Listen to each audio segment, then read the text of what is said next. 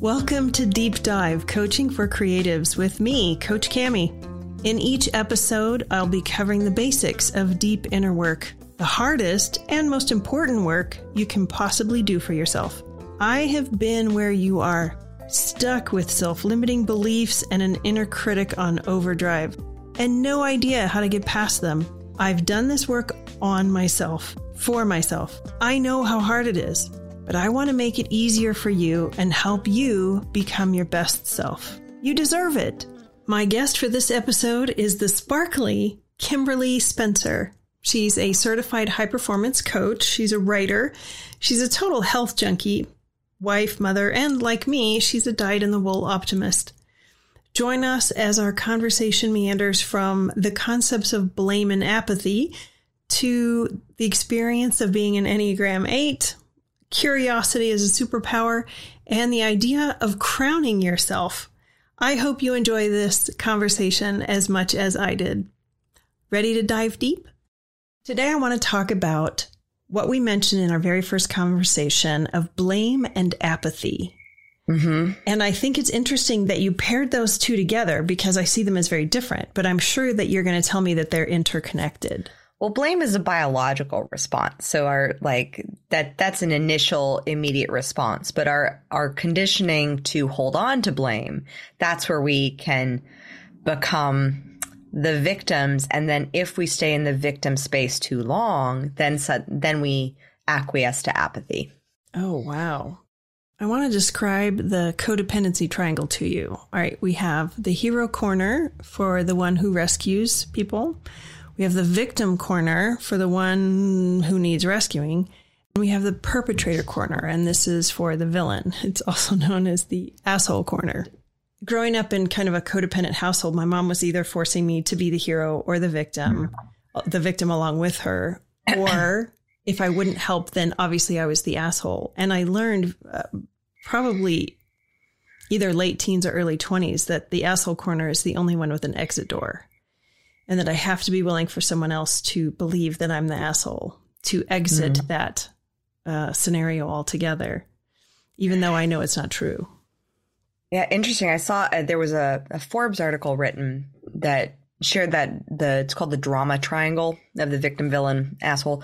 But if you flip it, the victim can become the creator. The hero can become the coach. And the asshole can become the challenger, the disruptor, the one who literally disrupts and changes the systems for generations. Ooh, I like that. Yeah. Ooh, okay. I want to write this down. So the victim becomes the creator. The hero becomes the coach, and the asshole becomes the disruptor. Interesting. And have you experienced that in your life? Mm-hmm. In every single one of those areas. Can you give me an example? I love that. So when I was bulimic, I was a victim of myself. And that was an experience where I blamed my dad. It was his fault that I was this way. I learned it from him. I learned like these addictive patterns. So that's how I processed my stress. And it wasn't until I realized that my dad was never the one shoving my finger down my throat. That was me. I had to take ownership of my choice. That I then was able to step in and create a body that I loved. But I had to take ownership first. Same with the hero role. I used to be the one to swoop in to save my dad from his addictions, swoop in to rescue him. And it wasn't until I staged his intervention that I then said that more was a coaching space where I said, this is where my responsibility ends. And this is where yours is to go from here. I've given you all the resources, tools, and information that can support you to get successfully sober. I'm done. And I separated myself from my family for about 6 months, and he successfully got sober off of alcohol for the rest of his life. And so, but it came from me no longer playing into that enable of like, let me rescue you, let me jump in, let me save you, let me like try to like go through and get all your pills and like find the bottles and things like that. because that's the hero is really the enabler. Yeah, the hero. And then as a fellow Enneagram 8, I was just, I was born to be the challenger. Same, girl, same. Oh, yep. That's the default for us, definitely. Yeah, that was like, but I also know that I was born to disrupt and break the family cycle and the generational cycle of trauma and abuse in my family. Outstanding. And there comes some pride with that, some well-deserved pride. And it takes heaps of courage because not everyone wants to stand in that space. A lot of people just like want to deflect the blame of, oh, it's, their fault, or it's, so-and-so's responsibility. And that's where I'm like, here's the hero and the challenger can meet and can be very, very good friends when they decide to be. Mm-hmm. Yeah. I find that sometimes being the challenger means that we're alone. Yeah. And we stand alone for a bit before we, attain a following or find people who get us. But being the challenger is challenging. It's not an easy role for everyone to embrace. Mm-hmm. And nor do people embrace it immediately. Yeah. You can be perceived as an asshole or a jerk, or, they hate you for it. But then they also realize, oh, she's also the one who's doing things. She's also the one who's moving mountains. Maybe if I thought a little bit more, like maybe if I took the step to leap. So have you encountered a lot of other Enneagram 8s who are either too stuck in that challenger role or are reluctant to be vulnerable? The reluctance of vulnerability. Like one of my clients recently shared, he said, until I met you, I never cried. Oh, ouch. And it's been 4 years. He's like, I've cried more now than ever before in my life. And I said, well, think of your emotions and vulnerability kind of like a Jenga set. And if you're repressing, suppressing, and trying to escape through various means, the feelings that you're feeling, which are big feelings. And I found that Enneagram 8s because our primary negative emotion is anger. It's a big emotion, and some people are scared of it. And sometimes we're taught to be scared of it ourselves. Yeah. Or that it's inappropriate to express any kind of anger or, Oh, that was me. Jets. I was the one who, as a child, I would, even my childhood friends remember this, like I would like blow up and be very dramatic about it. I would leap out my bedroom window, which was on the first floor. So it was not like, but it was a very dramatic exit. And I would go outside to just like be amongst the stars and in nature. And then my mom would have to corral me back inside. And then she would force me to sit in a prayer circle to pray about my anger issues with my friend, which was so embarrassing. And I know that they were doing it because they were doing the best that they could with the resources they had available. My mom is a classic Enneagram 2. My dad was an Enneagram 3. So their primary driving emotion was shame. So shame that anger out of her. And that works. Never. So it took me a long time to realize and embrace my own anger, my own vulnerability, and to allow myself to get vulnerable. But and that's where bulimia was basically, that was my respite, because I had no idea how to deal with anger. I would just repress, suppress, and then eventually it would explode. And I did that for 10 years until I was 20, 21, 22. And that moment around from 19 to 22 was really the most transformative time, was when I was really challenging. I knew I wanted to live. I knew bulimia was a slow form of suicide. I knew that I wanted to figure this out. I knew I could. I just didn't know how. And so I was constantly testing and growing and being curious and following my curiosity. And I didn't have I fortunately, even though my parents had their issues, they always were supportive of me in my career endeavors and in my pursuits of passion, because they just knew that whatever I would want to pursue, I would pursue it until the nth degree. And so in that space, they were always incredibly supportive of any challenge career-wise that I took up. And so that was a huge attribute for them. But that experience of going through my own healing and recovery, it required me to remove myself from the victim side of being the victim, blaming my dad. It required me to look at how I was being a villain in my own life. And that's a big made one. me. Yeah. And it made me have to take a very clear, hard look at how I was trying to have food be my savior. And it wasn't.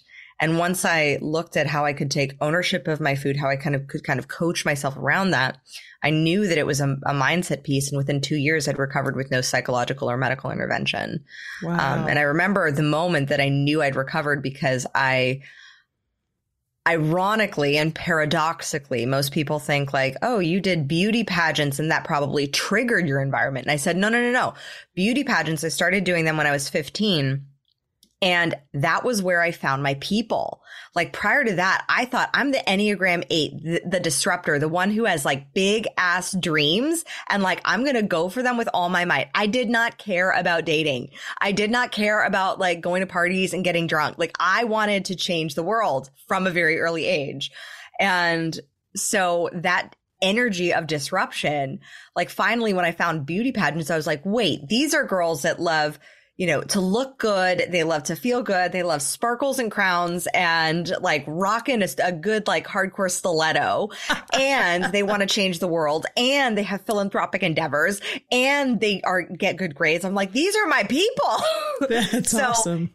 It was when I was in the Miss California, pageant back in 2010 that I was walking on the stage in my bikini, and it was after I'd spent the past 2 years teaching and training in Pilates, and I felt so good in my body. And I'd had the past 2 years were such a learning lesson of discovery and recovery. And I was walking on stage, and I realized in front of like 4,000 people that I no longer needed the validation of those like 8 judges buried in the shadows ahead of me to give me some sort of crown. I was going to crown myself like that. I knew I won, and I did not need that valid. And I was like, this alone, this moment, that's all I need. Like, that's fabulous. And so from then on, I had always crowned myself with my body and own that the vulnerability that it took for me to recover and to be fully seen and to ask for the support that I needed over those few years to start learning to trust my intuition to guide me into those spaces. And so that piece of vulnerability is essential for uncovery and removal from that drama triangle. Oh my gosh, yes. And before you said you blamed your dad for your bulimia, where did that blame finger point at during those 2 years when you were healing? Oh, it was back at myself. I mean, I think particularly with high achievers, especially for those that we want to be so, most of my clients, they grew up in a very victim-based household. And so they swung that pendulum the other way to where they take everybody's ownership, including their own. And the thing I tell all of my clients is like, you can only take 100%. You can only take 100%. You can't even take 1% of somebody else's ownership. Yeah. And we are all responsible for our own choices that we make for the emotions that come out. Just because someone else is blaming us doesn't mean that we have to accept it. Yeah. One of my favorite stories is a story, I believe it's from the Buddha, who had these 2 travelers travel all this way. And this one man was very, very angry with the Buddha and his teachings. And he comes up to the Buddha and he says, like, I'm very angry with you. And the Buddha says, I do not receive your gift. Like, that's on you.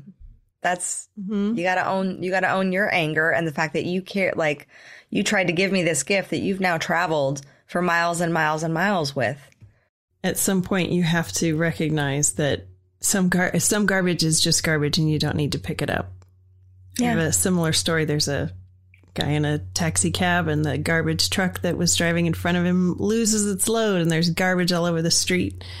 And the passenger in the cab is going, oh, I'm going to be late. It's so horrible. How come you're not screaming at that other driver? And he said, just because someone dumped the garbage doesn't mean it's my garbage. Nah. You don't have to pick it up and roll in it just because somebody says, you're a terrible person, or you're late, or you're awful, or you're not worthy. It's garbage. You don't have to pick it up and roll in it and claim it as your own. You can say, oh, look, there's garbage. Or look, there's anger. Or there's blame. I heard a great quote on Instagram, and I can't remember. I think it might have been Penelope Cruz. I may be wrong, but she said, if I were to scream an insult at you in Spanish, it would be meaningless to you. But if I screamed an insult to you in your language, you would assign meaning to it, and then you might be angry at me for insulting you. It's on you to prescribe meaning to whatever comes your way. Mm-hmm. It's like, brilliant. So as you were in that 2 years of healing process, and as you were blaming yourself, how did you put that blame stick down and stop beating yourself with it? Where and how did that transition happen to become a healthier version of you? So that transition really happened through curiosity and through being in an environment where I had started teaching Pilates back when I was 19 to support my career in Hollywood back then as a screenwriter. And that was my bridge job. I wanted a job that I could do that allowed me to set my own hours. But after I'd started doing Pilates on my own, I felt so good for the first time in my body. I was like, I'm going to follow this. Like, I feel so good in this. Now, knowing what I know about neurochemistry and the brain, like, I was activating my parasympathetic nervous system, which had been on fight or flight for the past 18 years. So I was learning how to train and regulate my nervous system. No wonder I felt good. Didn't know that back then, just knew that it felt good. And so I said, I have to teach this. And I went in, got certified, and within a year, I'd become the highest paid, youngest freelancer instructor at the studio that I was teaching at. And I think it was because I led with authenticity. I led with the fact that I had never, personally loved my body until I found Pilates and until I found a process and a system that worked. And I said, I can definitely say that this is a system that I know works because it worked for me. And so I was my greatest testimonial. Mm-hmm. And I let that be enough, which is a huge lesson in business. Because sometimes you are especially for service-based entrepreneurs, for creatives, sometimes you are your best testimonial of your own transformation. And that experience of being in that environment of teaching 10 hours a day, 10 different peoples a day, being exposed to 10 different belief systems every day, it changes the way that you think. It changes the way that you think the world works, because our brains are wired to survive. And so my brain was thinking I had to live in this reactionary world, be the victim, be the villain, swoop in to save the day. And I was seeing all of these different belief systems come through my studio door. And through seeing that, I was like, I got very curious. I said, I wonder how she got that marriage that's so amazing, that she's been, happy in for the past 30 years. And they are like truly deeply happy, because you can feel it, the difference between like, we're so happy and then like the real happiness. Yeah. And then I would see other people and other belief systems where I'm like, that person is the most stressed out person I've ever met in my entire life. I wonder what's driving that. And I remember that there were a few clients that made some very indelible impressions early on, who taught me great things. And one was this housewife who was the most stressed out person I've ever seen in my entire life, and to this day, and constantly like out of breath, constantly like her stomach had been literally inflated with like, it was hard like a rock from just constantly storing stress. Oh, and that's so she was tight. Her body was always tight. And our emotions represent themselves in our body, and they manifest. Of course, yes. And then and she was a housewife. She was completely taken care of by her ex-husband. Her two kids were grown in high school with their own cars. And she lived in a very wealthy, affluent neighborhood. And she was always stressed. And it was about these little things like, what are the PTA napkins going to be? Oh, the poor thing. that's really interesting. Like, I personally wouldn't choose to stress out about napkins, but that's really interesting. And then I had another client who was a lawyer at one of the top law firms in the world. And she would come in at like 9:00 at night, pregnant with 2 kids already, just waddle in, always with a smile, always happy to see me, like ready to go, never complained. And I was like, I had to ask, I was like, have you always been this way? Yeah. And so, and she shared her story, and her story was not too dissimilar from mine. And I was like, that's very interesting. Like, and she had something that I wanted. I didn't want to be a lawyer, but I wanted to always have a family, to have kids, to also have a thriving career, to have the Louboutins. I've wanted that, and I'm okay with claiming that. And so I saw that, and I saw the difference, and I saw, wow, one of the big stressors in life is that so many people confuse busyness with being purposeful. And that was a big lesson. So I allowed my clients to teach me, and I allowed myself to get curious and to question and to look at these different belief systems and examine my own and realize, you know, when I, especially through my recovery period of like, okay, I see that I'm making these choices. And so I started to examine my triggers. I started to examine these habitual emotional responses that I would have to then go binge and purge. And I started looking at, oh, well, what really caused that? Like, what really was that? What really was I thinking about? Because it wasn't about the food. And it wasn't about, you know, the exercise. What really was I stressed out about? And I allowed myself to get curious. And it was through curiosity that I found self-compassion. Oh, and beautiful. that from that compassion, I was able to allow myself permission to make mistakes, to learn my lessons after I made the mistakes, to then assess how I could do it better, how I could not make that mistake in the future, to assess what was the initial trigger instead of constantly blaming myself for the effect. And then once I started going through that process, that's how I started to so quickly heal. Fast forward a few years later, I had started my business, my coaching business, and it had been about a year and a half. Prior to that, I had been in an e-commerce company where I had gone through a very emotionally taxing buyout, where every fear that I'd always had, because I'd always been very audacious with my career, but suddenly all those fears that I used to have about my body and that I used to have about relationships, all those fears about being too much, being, you know, a challenger, being not enough, being too girly, too feminine, too sparkly, too much, too uneducated, too, you know, learning from, you know, doing rather than from books and degrees. All of those fears were brought to light within the span of 3 months right before my wedding by professional lawyer men. Oh. and so all of my insecurities were slapped in my face. And I'm very grateful for that experience now, because it taught me so much, but back then it crushed me. Oh. And it took about a year and a half of me, because then I flew off on my honeymoon. We signed the buyout agreement 3 weeks before I got married. We signed the buyout agreement, and I flew off on my honeymoon, was in Italy.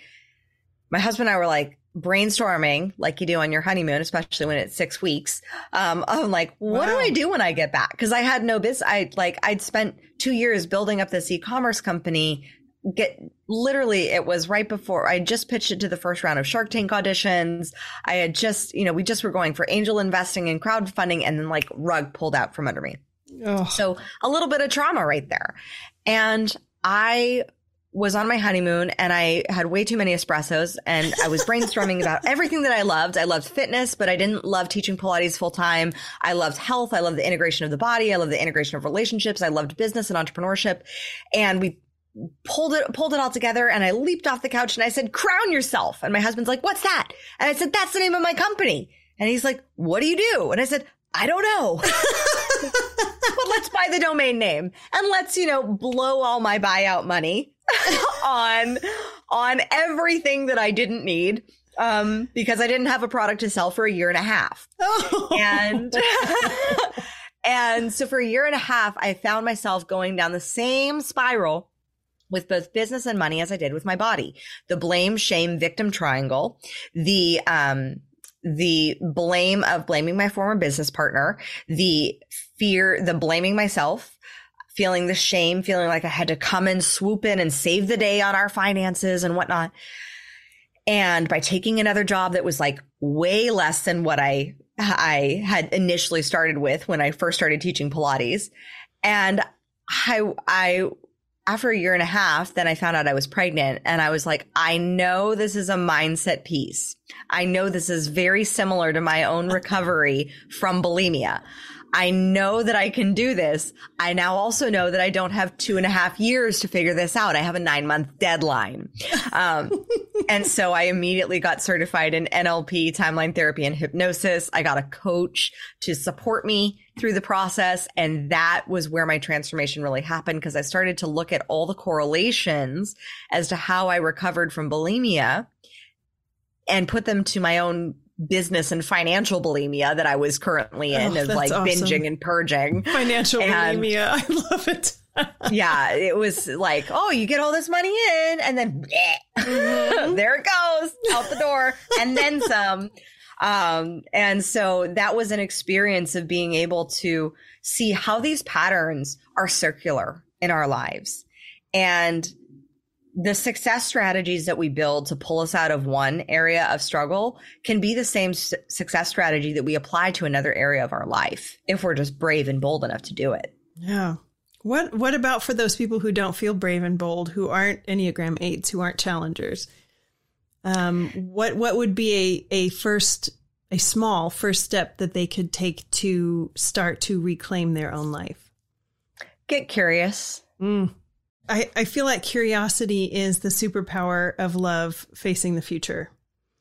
Yes. It's occupying the space of love. It's, instead of thinking I've got to, it's how might I? And what if? And how could this happen? How can I create this? And love, as we know, most powerful non-physical force in the universe. I try to lead with curiosity. I try to teach people curiosity, but having it innately, I mean, obviously we're all curious. We were all 5 years old at one point. Mm-hmm. We can tap into that inner 5-year-old and say, okay, what would that inner 5-year-old do? The inner 5-year-old who was not discouraged from being curious. And I want to touch on something real quick that just came to mind. It sounds like during all of your healing process that you kind of forgave all the past versions of yourself. Oh, yeah. You forgave the one who enabled the alcoholism. You forgave the one who was bulimic, who was bulimic. And do you think that played a part in your healing? Oh, yeah. Yeah, I think being able to look at our past identities as what they are, like that's why I had a bit of a disagreement with the eating disorder community, because there's this term of being in recovery. And I think that at a certain point, you're no longer in recovery, you're transformed. And a butterfly is never going back to being a caterpillar. And the same is true in business. Like, you may be in financial recovery for a while, and then at some point you're transformed. And there's literally no going back to that old version of who you were. Mm-hmm. Mm-hmm. Do you think, unless you make the choice to do that, because it always can come down to our choice. But it's because it's such a foreign identity. Like, I look back on all the past identities of who I've been and all the past iterations, and so often I just want to give those poor girls a hug. Yes. Like, I just want to love on them. Yes. I want to guide them. I want to just let them know it's going to be okay. Like, it is all good. And that it is that sense of certainty and inner peace that comes from the resiliency of facing challenges. And I think that we have gotten, as a society, to go back to blame and apathy, very, very misconstrued, with thinking that safety means apathy and everything should be okay and just fine, and we should never face any challenge or have any resistance whatsoever. No. And that's not life. No. We are on this earth school for a reason, to learn lessons. And we cannot learn lessons without challenges, without friction. And iron sharpens iron, and it is literally scientific principles that you need friction in order to grow. Yeah. So the ability of the desire to put people into this bubble of safety is an illusion. Yeah. And the more we chase after that, the less resilient we actually become in the process. How do you know if you're inside a bubble? You gotta test the walls to see if it pops. That's my Enneagram 8 answer. Yeah. But I mean, somebody who's like, well, I'm kind of okay with my life and my job's okay. And, you know, my partner's okay, but am I in a bubble? How would they know? What would fantastic feel like? How good can you actually stand it? Like, if everything's okay, that can be a space of complacency. It's one of our human desires is to grow. Mm-hmm. And it's from that space of like, comfort is one of the hardest places to grow from. I mean, like pain, once you get to a certain level of pain, like you're like, I'm growing, or like, this is done. But like, so there's no choice. Mm-hmm. But comfort is one of the hardest places to grow from. So when everything is that F word, fine. Fine. It's fine. Everything's fine. Okay. Mediocre. That is when it is up to us to tap into our deep innate consciousness, that creator, that expansive being that lives within each of us. That is say, okay, we've got the basics of Maslow's hierarchy figured out. Uh-huh. And it's time to grow into greater consciousness. And so what will allow me to grow and expand into my highest potential rather than just settling in this place of fine? Mm-hmm. I sometimes ask people, if things are fine now, and what if they don't change in 5 years? What if they're exactly the same as they are in 5 years or in 10 years? Would you be still living a satisfied life? Mm-hmm. And that's a good like internal check, like, oh, no, I don't want to have this same thing. I want more than that. Okay. And then we can lean on our curiosity, our inner 5-year-old, and say, okay, what might a better future or more satisfying or more fulfilling future feel like? And then once you get into, all right, I want to feel more satisfied. I want to feel more fulfilled. Okay. And who would you need to become to feel those? Who would you need to become to be that person who lives in that way and who is that way? Because it always comes back to identity. Yeah. It's that mirror of looking yourself in the mirror, looking really close, warts, pimples, gray hair at all, and saying, yep, this is me. I didn't color my hair. Speaking of gray hair, I didn't color my hair for almost 20 years. Actually, probably about 20 years. And I realized one day as I'm coloring my hair and as my roots are getting whiter and whiter, I am telling the world that I dislike this part of myself. And I thought, is that objectively true? And I thought, no, I really don't give a shit what anybody else thinks about my hair. I've been married to the same man for forever. This month, it'll be 28 years. And he doesn't care if my hair is white. I kind of like having white hair so young. Why am I coloring it? Society says you shouldn't have gray hair until you're quote unquote old. Screw that noise. I'm going to have gray hair and be 39 years old. Who cares? Yep. And embracing that part of myself, looking in that mirror and going, yep, this is me. Gray hair, wrinkles, freckles, everything. Wounds, heals, scars, all of it. It's all me. And I think that comes down to like looking at and examining. I did a podcast on examining my self-care rituals because I love the big nails. I love the eyelashes. And I took out my self-care, like these rituals that I have for, I think it was a quarter. And because I was like, who am I without my big nails and my big eyelashes? And I explored that and I said, I love me for who I am. And I embrace it.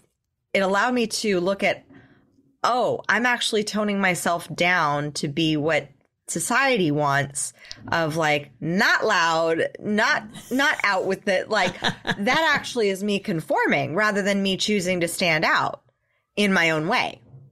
And so being able to examine that, like I did a TikTok video just this past weekend because I was traveling in Raleigh, and I looked around and I was like, everyone's in like Crocs and Birkenstocks, and there I am in my 6-inch like hot pink stilettos, and I'm like, why does nobody else wear hot pink stilettos to travel?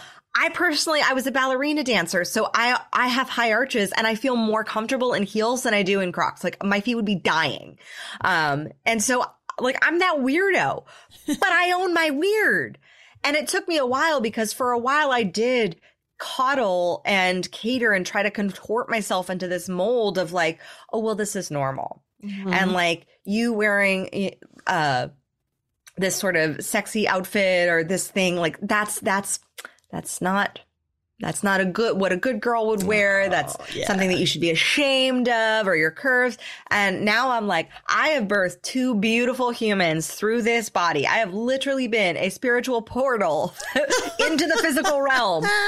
I don't care what you say about what I wear. Do not. That's awesome. And if it's too much for you, then great. That just means our personalities, our audiences, we're just online. That's fine.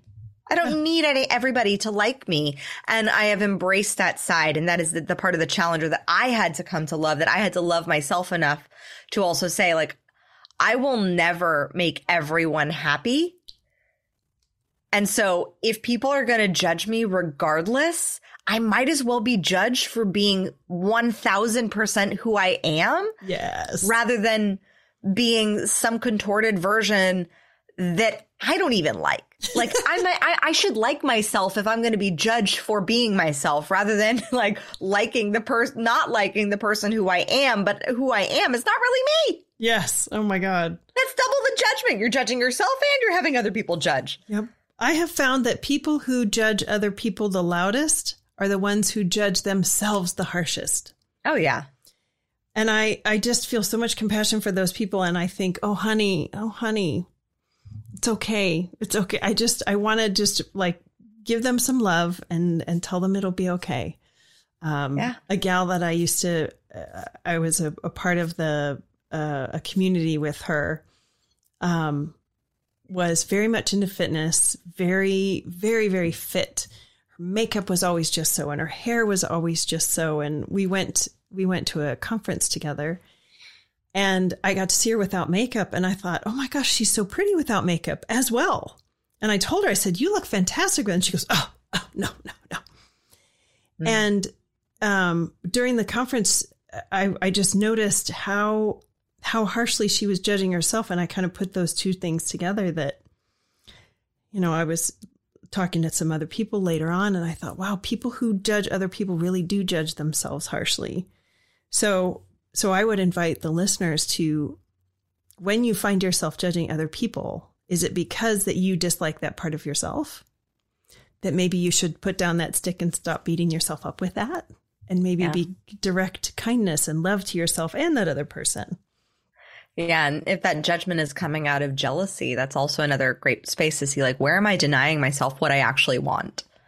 Mm-hmm. Like, for example, I recently had a TikTok, my first TikTok hater. My whole Queen team celebrated it because we were like, we got our first hater. Because you got to have the haters first. Yep. From time to time to then, it's for me, that's a sign of progress. Oh, yeah. And the comment was, we just started doing TikTok about a month ago, and, oh, you're giving business tips and you have like less than 200, people following you. And I was like, yeah, I've been an entrepreneur for the past 10 years. I've had 3 businesses, from a brick and mortar Pilates studio to an e-commerce startup to this, but I don't need to explain myself to you because, quite frankly, I'm out there creating. And I looked at this profile and I saw they hadn't created one video.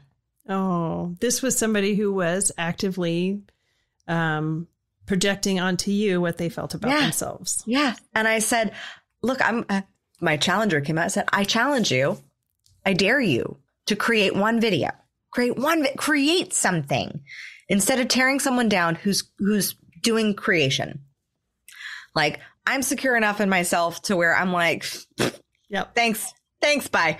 But I want to encourage those who feel that initial judgment of like, oh, look, this person did this thing on Facebook, or this person, like, are you actually judging? Because that's something that you just like to try.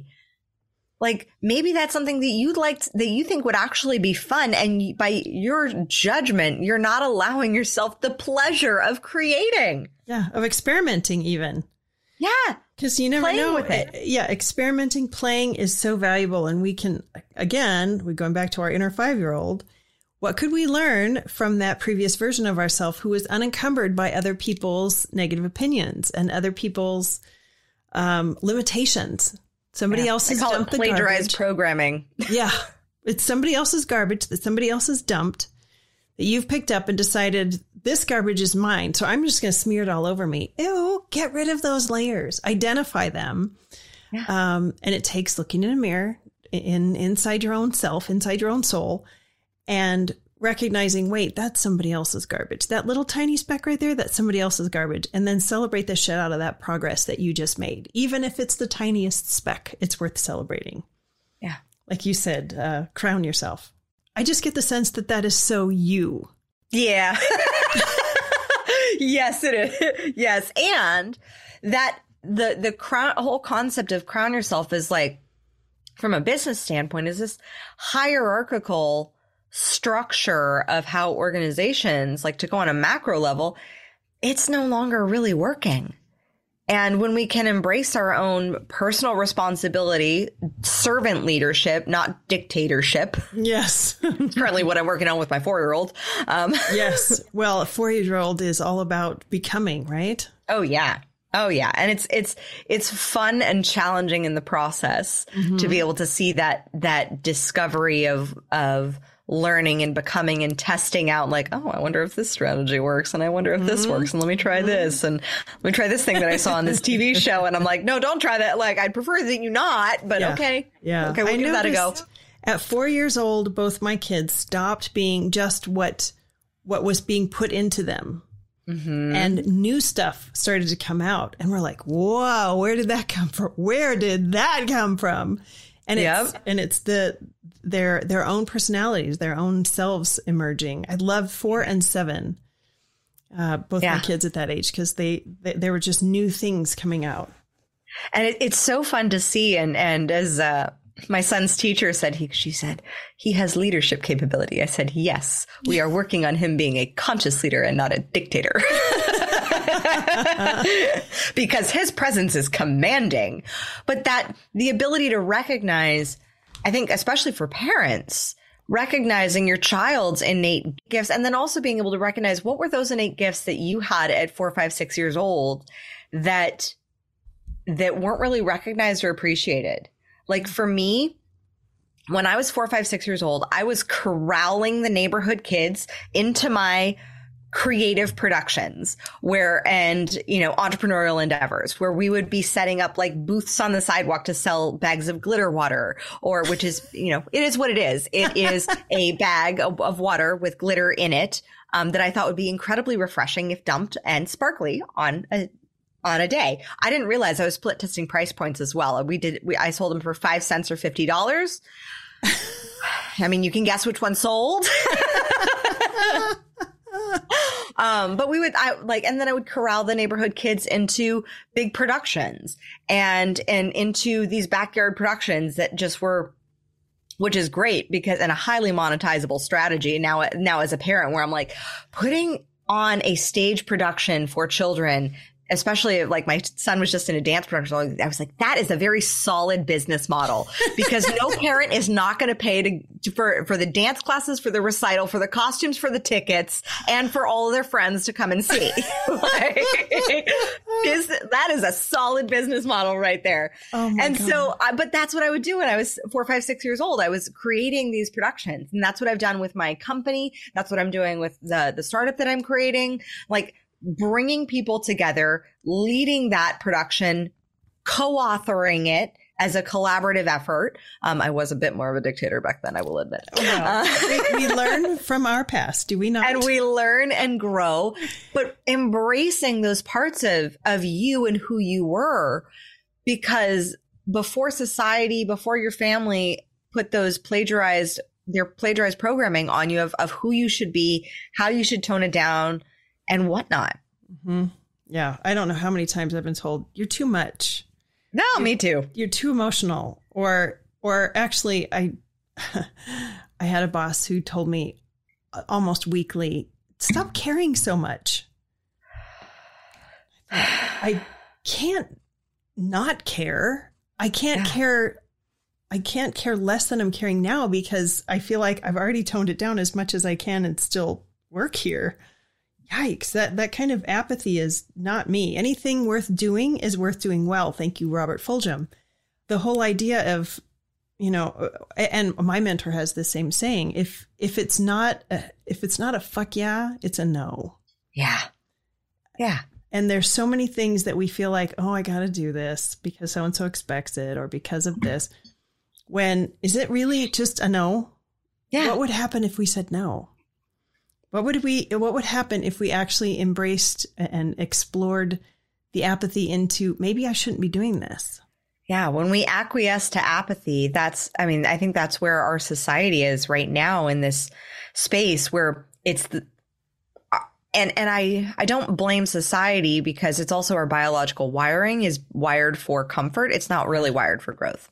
Yeah. We're wired for comfort and survival, and our hardware hasn't really adapted to the software upgrades. Yes. And so that's the process. Our hardware will adapt when we consciously plug ourselves in for those software upgrades, like with listening to podcasts like this, like with reading books, like with exposing yourself to different belief systems and exposing yourself to triggers where they, instead of projecting in, your beliefs of like, I'm right, you're wrong, let's fight, to the unconscious Enneagram 8s out there, but to that really triggered me. I wonder what I could learn from that.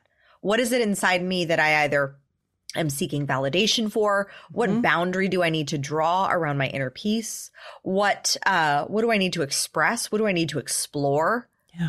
Leaning in with curiosity again. That inner curiosity, rather than that outward projection of that dividing line of I'm right, you're wrong. Let me show you how wrong you are, which only builds up the defensive walls that I think we all have way too many of right now in this day and age. Yeah, definitely.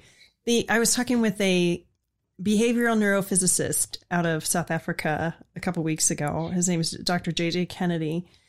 And he kind of validated something that I had been hypothesizing, that our thoughts do create beliefs. Beliefs are thoughts on repeat, and our beliefs and thoughts drive behavior. But that our behavior then changes our neurological wiring, which then changes our thoughts and beliefs. And he said it's like the argument of the chicken or the egg, which came first. Because of our own neuroplasticity, our behavior can change our brains, and our brains can change our behavior. And I was like, there has to be some Mobius strip in here, a Mobius loop, because I've seen evidence for both. And he said, oh, absolutely. So when we think, well, how can I change my behavior? How can I change my thoughts? Well, pick one and start, because one's going to change the other, which is going to support the change of, the continued change, the sustainability of that change. Yeah. It's like when I first started doing Pilates, I didn't know that was going to change my behavior. I just knew that made my body feel good. And somatically, our gut sends more signals to our brain than our brain does to our gut. Oh, yeah. And so when we're working from that, yeah. And we're not just like a one-dimensional being. We are spiritual, physical, mental, emotional beings, and being able to tap into like, okay, this is the thing that I'm going to do. Like right now, for example, I'm doing 75 hard, and that's challenge of doing, because I love a good challenge, doing 2 workouts a day, drinking a gallon of water, reading 10 pages a day, And then no alcohol, and following a diet. I don't diet. But my diet is what I eat. I use the term diet is to mean lifestyle. What I eat is very clean. It's very green. It's very either from the ground, or it's grown on the ground, or it's lived on the ground. That's my balance for me of what works for me and my body, and out of my own exploration and curiosity of what works, because you have to find what works for you. Yeah. And testing and playing with, okay, let me try this. Let me try this belief system. Let me try this way of being, and allowing for testing and experimentation. And I think that that's one of the things that traditional education has in the formative years has really taken out of children, which is to such the detriment of society. Yeah. Because children are so much more, when studied, are more naturally curious, 4 and 5 years old, than somebody graduating college. Oh, of course. And instead, if we can allow for that curiosity and experimentation to come back in our life of what, like when I work with a client, just this past week, I was saying, let's test this lead generation strategy. And she was like, oh, okay. And thinking like that it's going to be a lifetime commitment. I said, look, we're going to test this for 2 weeks. If you get a response, then we ramp it up. If you don't get a response, we pivot and change. So no longer requiring like, I'm going to adopt this habit and this is going to be for life, because we are ever evolving beings. I was a vegan for 6 years. Eventually my body was like, no, you really need red meat. And so I allowed my body to adapt to that, because that was what my body was saying, in being in this constant dialogue of what is my body? What does my soul do? What do my emotions need? What does my business need? What do my finances need from me, to be in that relational dialogue of curiosity, rather than saying, oh, this is how it should be. Nobody in any relationship likes that. If you were to personify that into a human relationship, nobody likes being told what they should do and why that they need to do it, and that's just the way that they should be, especially not us Enneagram 8s. Yes. And definitely not in perpetuity. And not in perpetuity of like, this is how it's going to be forever. And like, rather than let's try this, let's see how this works. Let's see how this goes. If we like this, then it keeps on feeling good, then great. And if it doesn't, then we'll explore how to make it work, or how to pivot, or how to shift, or what needs to change. Mm-hmm. And I think that comes down to 2 things of ways of being. And one is being committed to the vision of what it is that you want to create, not necessarily to the how it's created. Exactly. And 2 is being in integrity with yourself, of being able to say your fuck yeses and your hell no's, and really being able to listen as to like, what's my gut whispering? Yeah. And what's my head versus what's the story that my head is spinning? Because our head will tell us this like spinning story of like, oh, that really was a no. That really was a no. And meanwhile, your gut's going, yeah, kind of whisper that it was a fuck yes, but you're trying to reason yourself out of that. So, okay. Yeah, we have millions of brain cells, neural cells in our gut. We have the same number as a cat has in its brain. Hello, kitty. We have about 40,000 neural cells in our heart. So our bodies have much more wisdom and intuition than we give them credit for. And when we're operating in fight, flight, freeze, or fawn, and we're, triggered, the front part of our brain, our prefrontal cortex, is offline. We don't have access to it. But once it is online and we have access to it, it's not the only source of intuition and information available to us. And so often we think, oh, well, that's just a gut feeling. And, oh, that's not real. That's not whatever. And, we slow down enough, engage our inner 4 and 5-year-old, be curious about it, and all kinds of good things might come. This sounds like you know exactly who you can really help, and you have a very specific ideal client. Who are those people? I love working with the multi-passionate, creative, visionary founders of companies. They are the ones who want to lead movements. They value impact over income, though they do like making income as well.